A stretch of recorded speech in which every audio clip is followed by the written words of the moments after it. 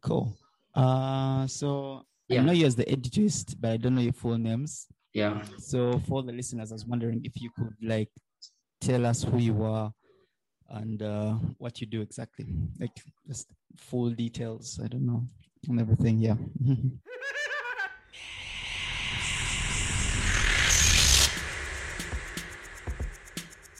In this episode of Madhouse, we speak to character artist Okol Edwin Alvin, also known as Edutist, about his process, his life, and how he got into character design and all the cool things he's been up to. Enjoy the episode. I am Okol Edwin Alvin, Okay. but I would usually go by my pseudonym Edutist. Yeah. Yeah, and I am a character artist and illustrator. Okay. Yeah, this journey started out like in 2013, Okay. and I ended up in Makerere, the School of Fine Art and Industrial Design. Okay. And then just took it up from there. Okay. So could you just share with me like your early days? How did this before 2013? How were we drawing before? Like when did this bug for drawing start for you? Like when did you start drawing as a child or as an adult? I don't know when it started, but I'm very fascinated to find out how this, because this style is really unique. But I'm very interested to know how this all started and what inspired you to start drawing. So if back to my early days, I think I started drawing around P2 there. Yeah. Because I had an elder brother who was really good at drawing. So like I would just draw with him and like he would teach me like a few things. Mm-hmm. So around from P2 till like S4 there, I kind of like dropped. Okay. I kind of like dropped drawing, not dropping, but it just wasn't like something that I thought would really be a viable option as a career path. Mm-hmm. So around from P2 till like S4 there, I was drawing, but not as avidly as I started really picking up around S4. Okay. Yeah. So you started drawing. You started drawing in S4 up to now. That's when it really caught on again. Yeah, that's when it really caught on. What made you change your mind? What made you say, okay, I think I ignored it, but I think it's actually really viable? It was a couple of factors. Yeah. Number one, I wasn't really good like at school. Okay. Like I wasn't really like a great mathematician, a scientist, or anything like that. Yeah. And I had all these other friends who were like amazing at like biology, like they would just get things. Yeah. And I thought around S4, I just thought to myself, I was like, what is it that I can do? I remember asking God, I was like, man, other guys can play soccer, can play basketball, can do math. So what is it that I do? So a few weeks later, after asking those questions like that, meanwhile, in the meantime, I'm still drawing, but just doodling like in back of my books and everything. So a few weeks later, we get some young people, I think from Watoto at school. Yeah. So they come talking about purpose and career paths and everything. So they kept asking people, what do you want to become? What do you want to become? Yeah. And I remember they asked, and someone, I think one of the young people said that, oh, really, right now, art is really like a very good career path if you like to choose it. Yeah. So the person asks, are there any artists in the class? And everyone just kept pointing at me. I was like, this one. But I'd not thought of it until that point, until like people kept on saying, hey, by the way, you're really good at this thing. You should try to press on and something like that. Yeah. So that's how I started picking it up slowly. Okay. So I'm very interested also in understanding what your, in terms of like the struggles you're saying of like school and like being good, and then like as if like God and the universe saying, in that meeting, pointing at you and saying, that's what you're good at, so please focus. But I wanted to know what were you still, even after that like affirmation, were there any kind of like mental struggles of like, I'm not yet sure, because still on that idea of like, is this still viable? Or was that just like assurance of like, yeah, someone said it works, I'm just going for it, let's make it work? It was, I would say it was both. There was assurance, then there was also like a high level of doubt, because I thought to myself, I was like, man, no one in my family is like really an artist. Most of the guys are like lawyers, doctors. Even my elder brother that was really good didn't end up doing it at university. Yeah, so I thought to myself, I was like, there was doubt, but there was also a level of assurance, but it wasn't that much. I just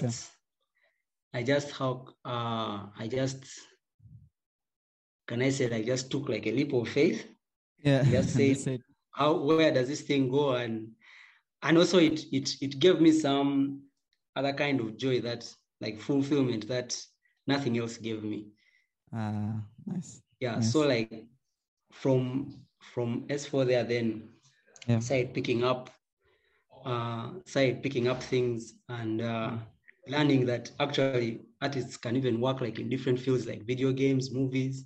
And from that point around also S4 I remember I was playing Assassin's Creed Black Flag. Yeah, it's a nice game. So there's a section in the game where they go to gallery, and they show like different kinds of concept art. Yeah. And I see the painting by one of the artists, and I was like, I really didn't know that artists work on video games or anything like that. Yeah. So at that point is now when I started believing that yes, this can be fully career path for me. Okay. So I'm very interested in. I wanted to ask about your style. Your style. I'm very interested in like what was the progress to get to your new style. Your style is it has a very like Disney Pixar like aesthetic to it. And I'm wondering, was it like that immediately, or was it I mean, like that's how most people generalize your style. Like, I mean, it has that sort of like animation studio aesthetic to it. But I'm very fascinated understanding how did it start like that, or did it just like, and what inspired it to become what it is now as a style? It didn't actually really start out like that.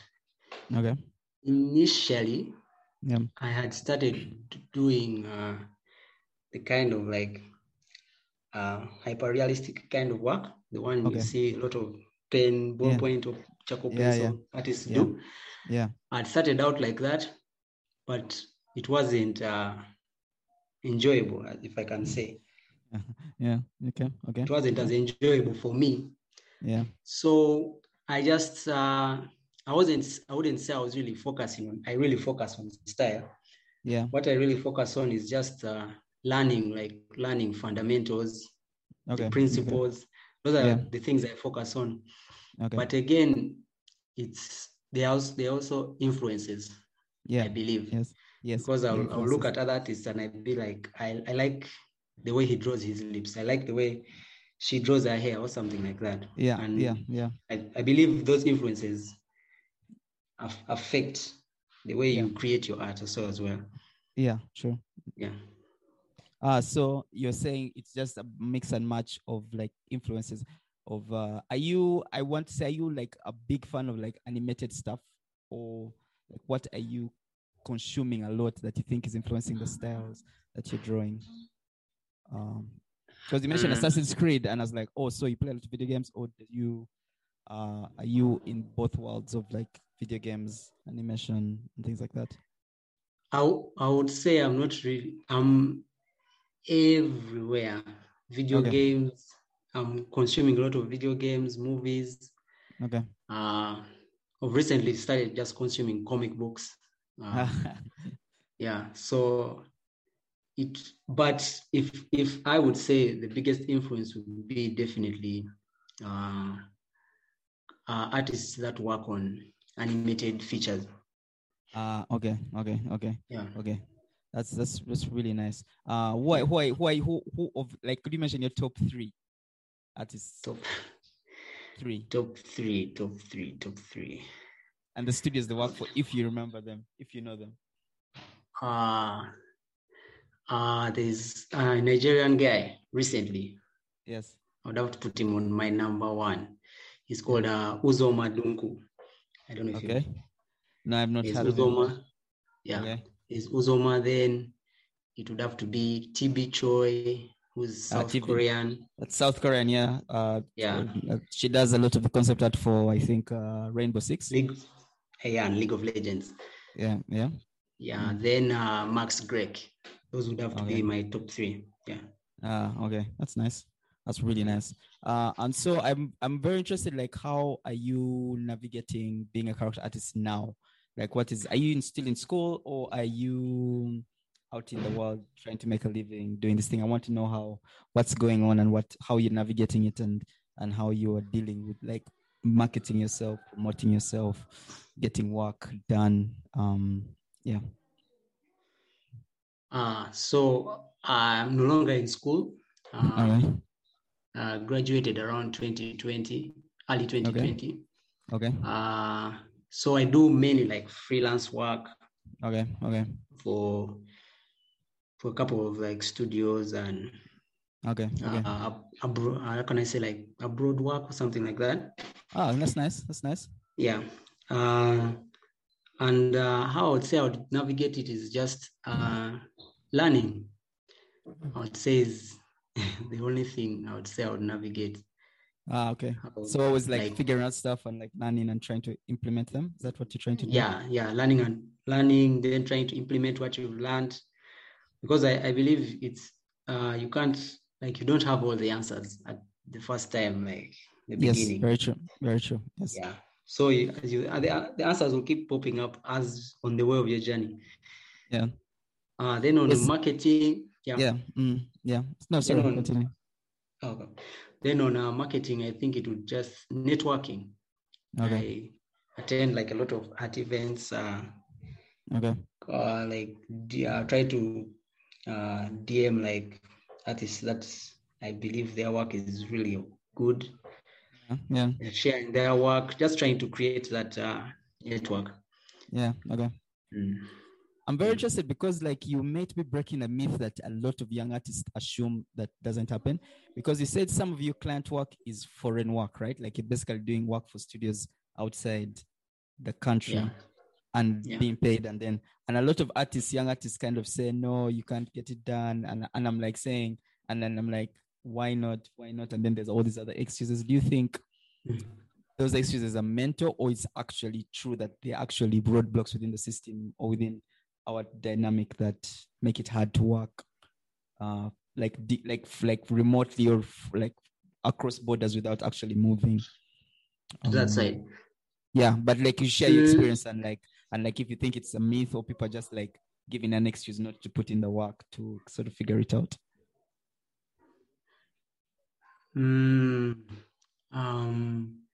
I would say, because I just started working, I think this year. Yeah. Sure. One studio. Yes. Yeah. So on the side of, if they are not putting in the work, I think that's maybe on an individual basis. Yeah. Because I believe you have to sharpen your skills and try to put yourself out there. Yeah. Because I think also the reason maybe why we in Africa, or let us say in Uganda, we are not known abroad or something, is because maybe we are not attending workshops that are happening, maybe say an online workshop, or participating in some of the things that happen, like the global competitions that happen like that. Yeah. Because I believe that's how you that's one way you can easily be discovered. Yes. Then the other thing is just your networks also. You never know that how someone might know someone who might be in a studio abroad, that or the studio that you want to work in. Yeah. So if you say coming down to like myths, I don't think it is a myth. I don't know the systems that are in place according to how studios hire. Yeah. But most of the interviews I've had, they Yeah. will usually hire people they know Yeah. who are competent. Okay. They say even sometimes, yeah. And so even you don't need to even physically move. You just need to have that interview. And if they trust you and they know you, okay. Yes, and I believe if you prove your competence to them and if they can really rely on you to execute the task at hand. Yeah. I've also mentioned something very interesting where you said you DM people and like get into conversations with them. And like, do you think that also gives you this sort of advantage when it comes to like some of these interviews where like when you talk to someone and then they're like, oh, you know this other guy, and yet you are like maybe been having a DM conversation, and maybe that, do you think doing as young artists, maybe do you think there's something they should start like for you? But I don't know if that gives you like that sort of we can trust this person, they're within our network of artists that we already know, and we can engage with him. I don't know, you could just share. I don't know, but this is just me assuming something, so that's what I'm asking. Yeah, so far with your like 1 year of work experience, like doing work for studio, do you think that has given you that sort of doing that networking online and just interacting and sharing work and getting feedback and just having conversations with these guys, other artists, do you think that sort of helps? Because I mean, I know the community is really small. I believe that you'd be shocked how everyone knows everyone, like at some point. I believe the networking does a lot, but again, I believe it also depends. It's highly dependent on the person that you're trying to reach out to. Okay. I believe it's highly dependent on the person, depending on how busy they are or something like that. But I think the best thing to do I would not discourage people or young artists from reaching out to the top level artists. But I believe the easiest way would make connections with the ones who are not, like, let us say, at the top of the food chain, if I can say. Like the really busy artists who are doing the really busy artists don't really reply to DMs or something like that. Because you might find in a whole year, his whole year is booked and he has work that he's engaged with. So the connections I believe to make would be with the not so smaller artists, but with the artists that I believe haven't yet reached that kind of level. Okay. And so how's your experience working like on studio work and like the dynamic? I'm very interested, like especially you being here in Uganda, and like just like I just want to know how you are sort of navigating that sort of as an artist here, and how you're dealing with it.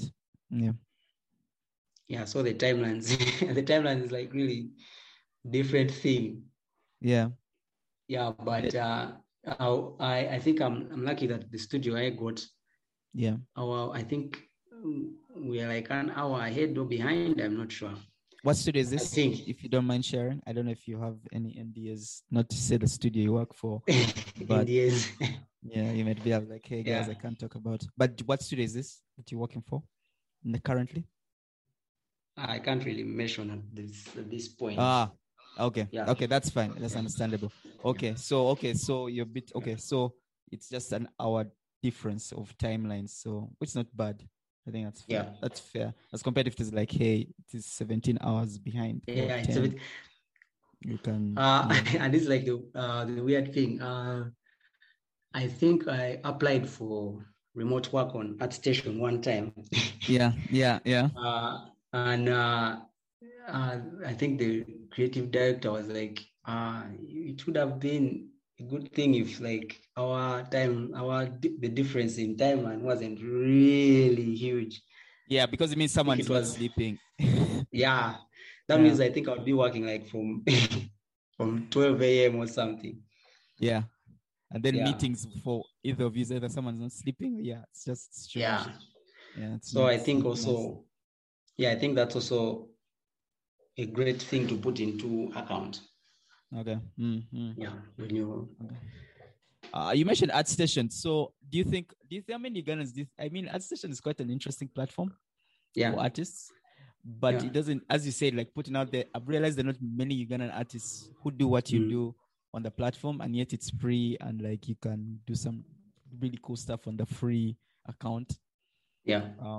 But I want to know what your experience is, or are you also using ArtStation as a networking platform to just reach out to some other, because I know it has those options to like reach out. It has those options. So I just said, I think I just opened an ArtStation account, I think around last year. Okay.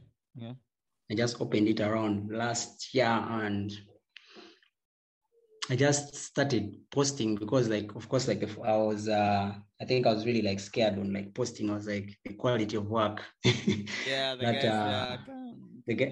guys there are posting, the quality of work they're posting is some other level. So at first it was like some kind of imposter syndrome or something. But after I made the first post, I just kept on. Okay. That's nice. So as we end the podcast, usually I like to ask all the guests one question. I just like to ask you like one life lesson. I mean, like in your short 1 year of doing work for, just starting and getting to work, like, but even just generally since senior 4, when you started drawing really seriously and taking it seriously, I just want to know one life lesson that you have learned that you think the listeners of the podcast should go away with, and like just take, and either they apply it in their creative life or professional life, or just in life generally. Number one for me would be patience. Okay. Then number 2 is just enjoying the process. Because for I think like around my second year, I was so caught up like on getting, like, let us say a gig, like I say, like from Marvel or Disney or one of those really big studios. I was really so caught up in that whole idea that I didn't really pay attention like to how, like, where I am at in my stage, in my journey as an artist. So the number one thing would be enjoy the process. Number 2 thing would be enjoy your process, and number 1 would be patience. Just be patient and just keep grinding and just keep doing. Especially here, there's a tendency for people to be panicking or trying to like reach the thing very quickly, and then take your time. It will come. Don't worry. But maybe what I mean. Relax. Thank you so much. Yes. I'll now just call you by your pseudonym for life now. As Editist. Let me just stop recording here a bit.